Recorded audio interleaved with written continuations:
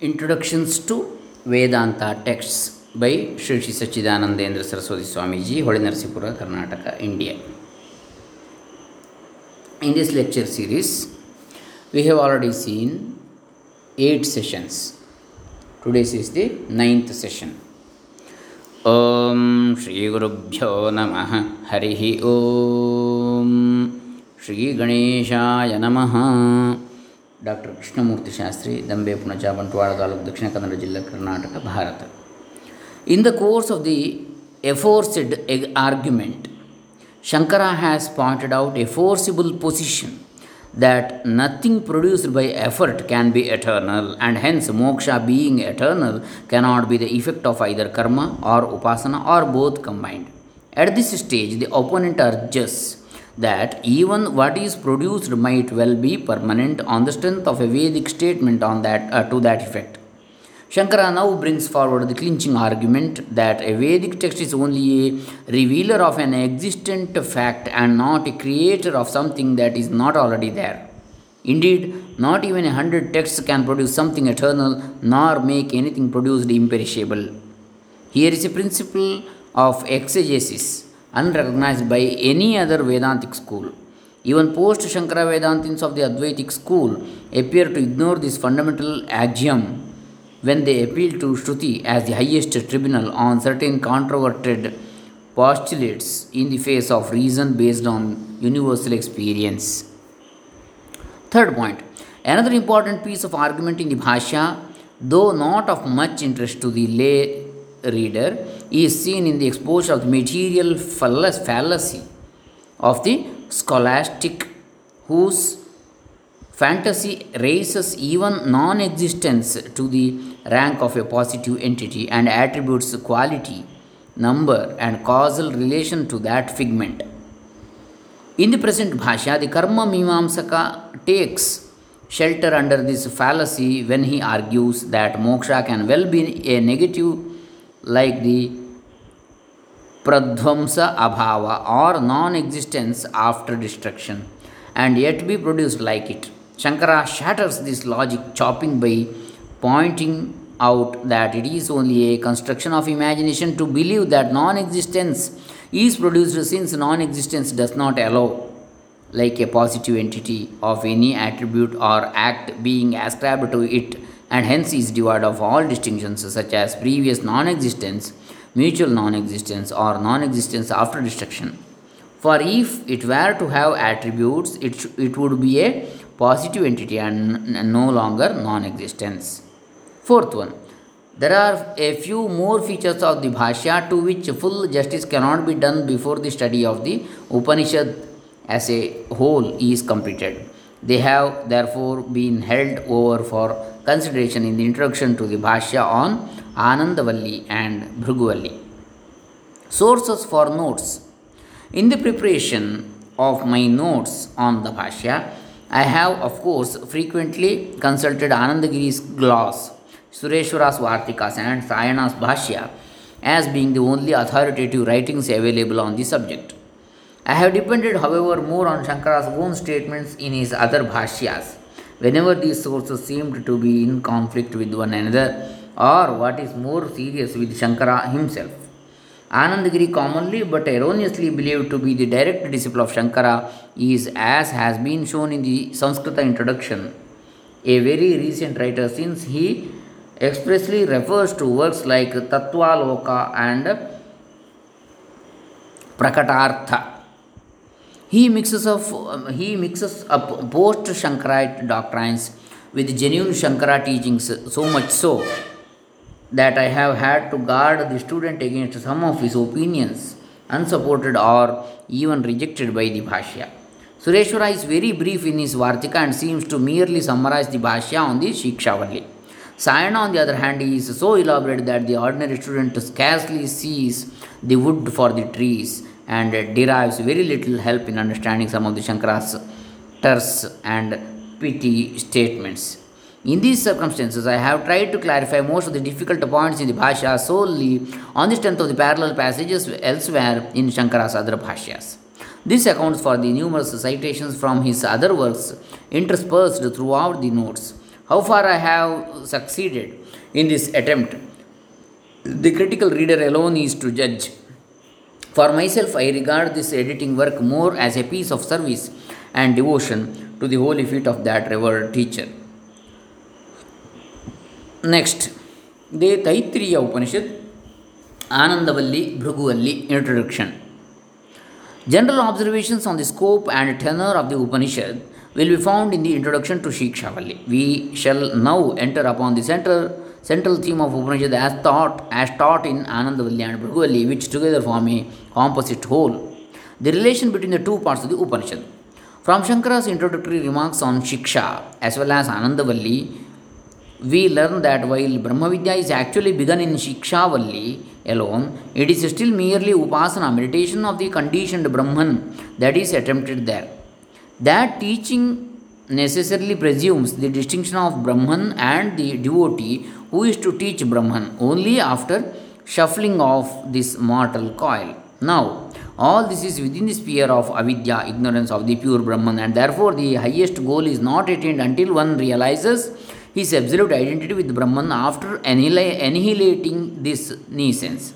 It is only on this supposition that one can understand why, on exhausting all meditations, whether exclusive of or conjoint with karma, a distinct section like Anandavalli, devoted solely to the pure knowledge of Brahman, becomes necessary. Subject matter of this portion. We may now enter into details of the Upanishadic teaching as presented here. Brahman is reality, consciousness, infinity, and bliss. Whoever realizes it as one's own self has no cause of fear at all, since he abides forever in that secondless Brahman beyond the pale of fear. And tapas, contracting of all the organs of knowledge, is the one indispensable means to this knowledge. There are a few upasanas enjoined in both Anandavalli and Bhruguvalli, but they are meant only for mediocre aspirants. The main trend of the teaching, however, is unbroken even while these upasanas are interposed, inasmuch as they serve a useful purpose in pointing out the media of realization, or else in glorifying the knower of Brahman in order to eulogize the knowledge of Brahman as explained at some length in the present commentary. Brahman as the cause. There are three methods of approach adopted here to lead the aspirant to the intuition of Brahman. All of these may be comprehended under one heading, Adhyaropa Apavada, the method of deliberate imputation and subsequent negation.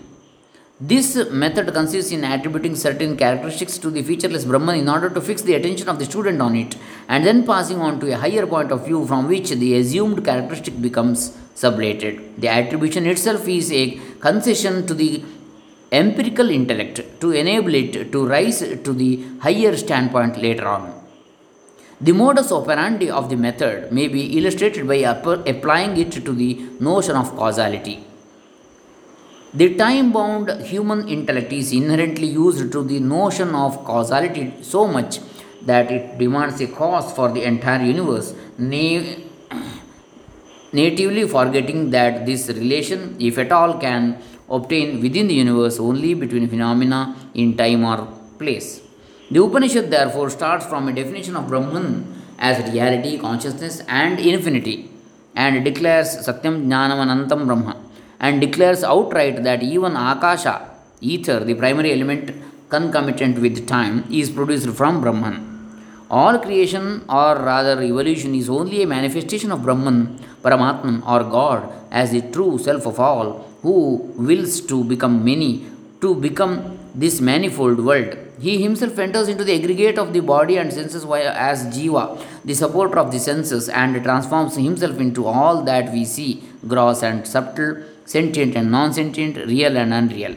Now, this is only for the purpose of pointing out that there can be nothing apart from Brahman, the effect being only the cause in another form. We thus arrive at the conclusion that Brahman is the only reality, the only consciousness, and is infinity itself.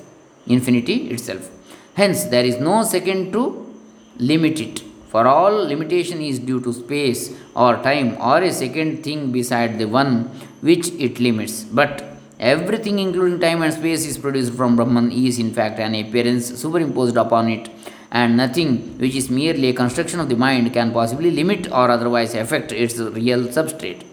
And the individual soul, being no other than Brahman itself, is only a seeming distinct on account of the superimposed adjunct, the mind.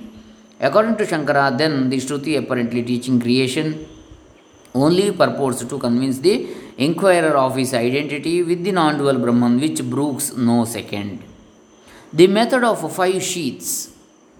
Again, the Shruti, in the course of describing the evolution of Brahman into the universe, states that from the earth came plants, and Prithivya Oshadayaha Oshadebhyo Annam, and from plants food. Whence this human being?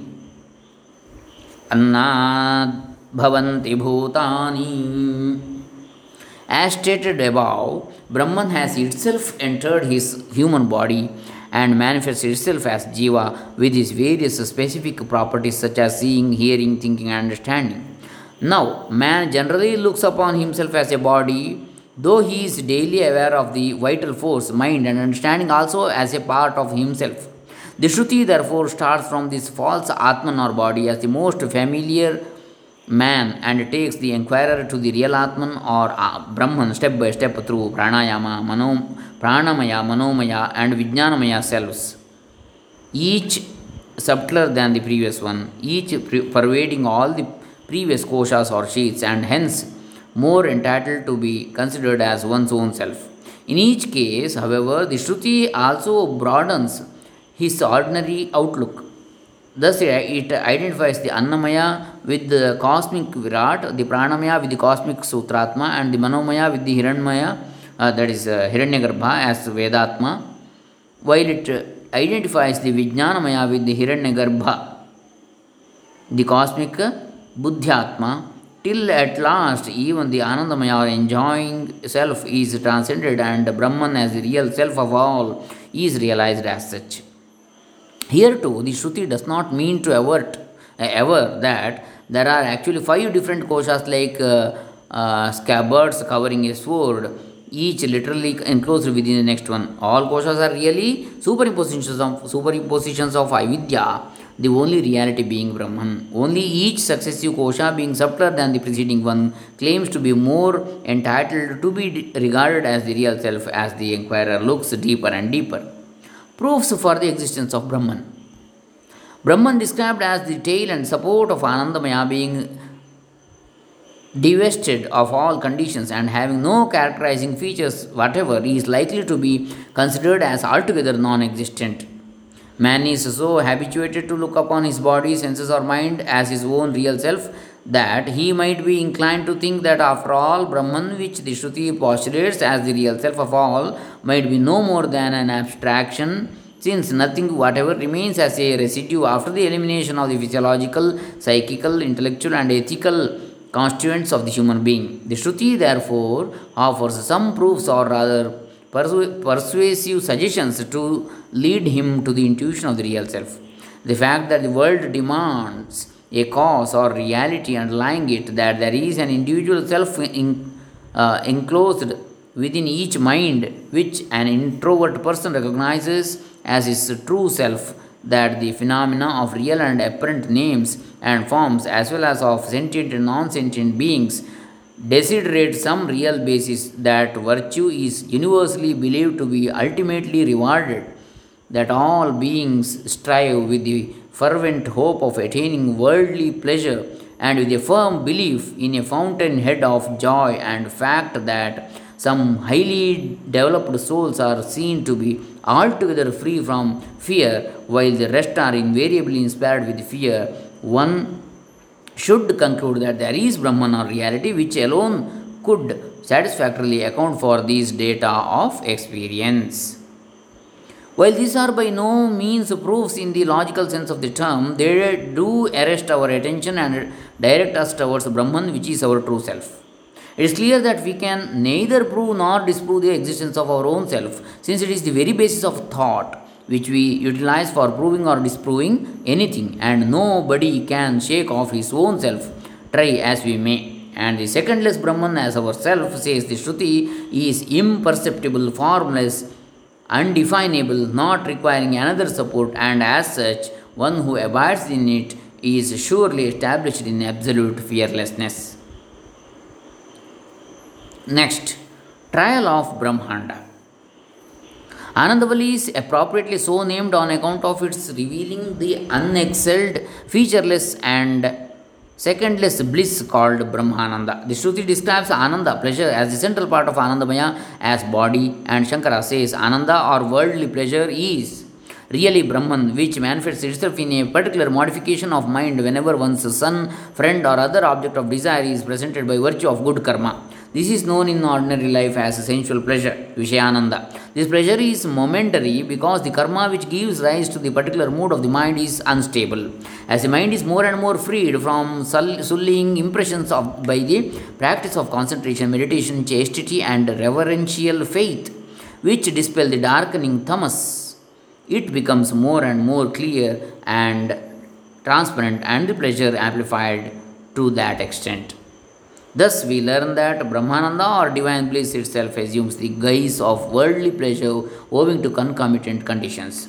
That is why the Shruti says, who could be active and who could breathe if there were not this bliss in Akasha, implying thereby that all human activities really aim at the attainment of this bliss. And it is for this reason too that the highest type of worldly happiness attained through external and internal practices is pointed out here to enable us to trace this supreme bliss. Shankara observes, as consciousness is more and more screened by ignorance, and as ignorance becomes more and more intense, a particle of the highest bliss itself becomes the unstable worldly pleasure experienced by Brahma and other things downward in the measure of their karma, meditation, and the external means available. This same bliss is experienced in greater and greater degrees by Manushyas, Gandharvas, and other beings in the higher planes, according as avidya, desire, and karma decrease, till the highest point is reached in the bliss of Brahman. When on the other hand, distinction of subject and object is blotted out by vidya, it becomes the natural bliss, perfectly uniform and non-dual. It will be observed that here, as elsewhere, avidya is radically responsible for the apparent distinction of the divine and the mundane. The difference between Brahmanda and worldly pleasures, degrees of worldly happiness, and its impermanence are all creations of avidya. Just as the removal of this veil of ignorance by knowledge results in the realization of Brahman untainted by the manifold universe, and in the absolute identity of Brahman and Jiva untinged with koshas, or rather, just as the universe and the individual self enveloped by koshas lose their self identity in and reveal their eternally real nature as Brahman, so also all worldly happiness with its apparently various degrees is seen to merge its self identity in Brahmananda or pure bliss without any distinction of subject and object. Shankara here quotes a Shruti text, it is of this bliss verily that other beings enjoy a part. Brihadaranyaka Upanishad. It is of this bliss verily that other beings enjoy a part. He compares these particles of bliss particles only as seen by ignorance to drops of sea spray, implying thereby that worldly pleasures are forever one with Brahmananda, which is intensively Brahman itself. Reward of knowledge.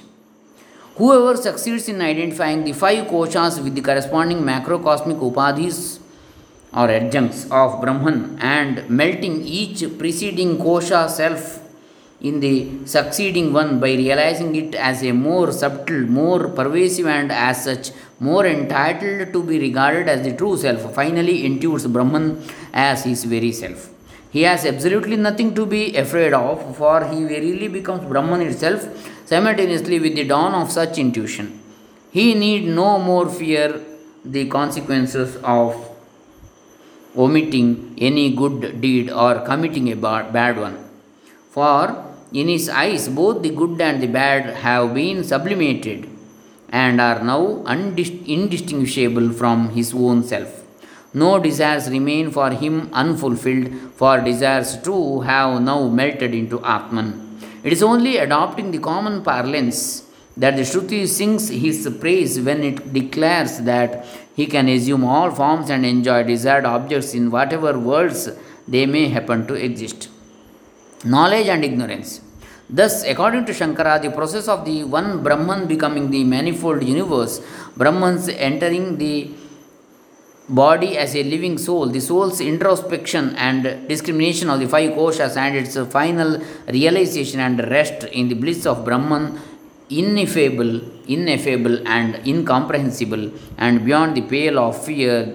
These and other details belong to the province of Adhyaropa or deliberate imputation only, merely intended as a device to make the teaching intelligible to the enquiring mind. For all duality is a figment of avidya.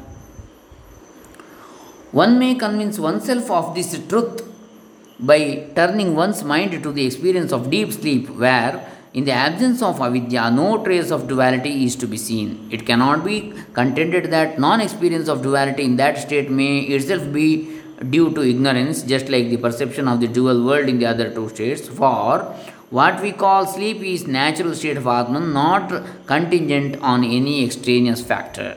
In truth, however, neither knowledge nor ignorance is a property of the self, inasmuch as they are both objects of intuition, whereas the self itself can never be objectified. They belong, therefore, to the category of names and forms superimposed on the self, like day and night, that are natively imputed to the sun.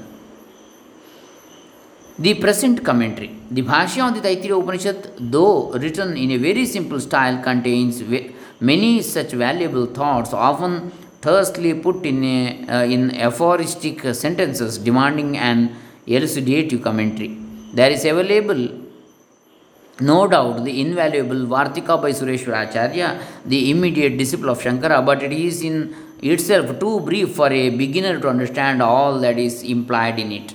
Anandagiri's Tika and Sayana's elaborate Bhashya on Taittiriya Aranyaka are, as observed in my introduction in Shikshavalli, often wide of the mark and cannot be taken for safe guides on many a knotty point that puzzles the ordinary student of the Bhashya.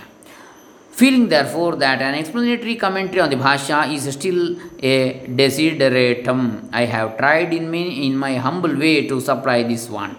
The procedure adopted here is the same as in my Mandukya Rahasya Vivriti, a complete explanation of the Bhashya in all its implications from the beginning to the end in the order in which they occur, together with a critical review of objections to Shankara's interpretation by recent writers belonging to other schools of Vedanta, so as to bring to the forefront the comparative excellence of Shankara's system.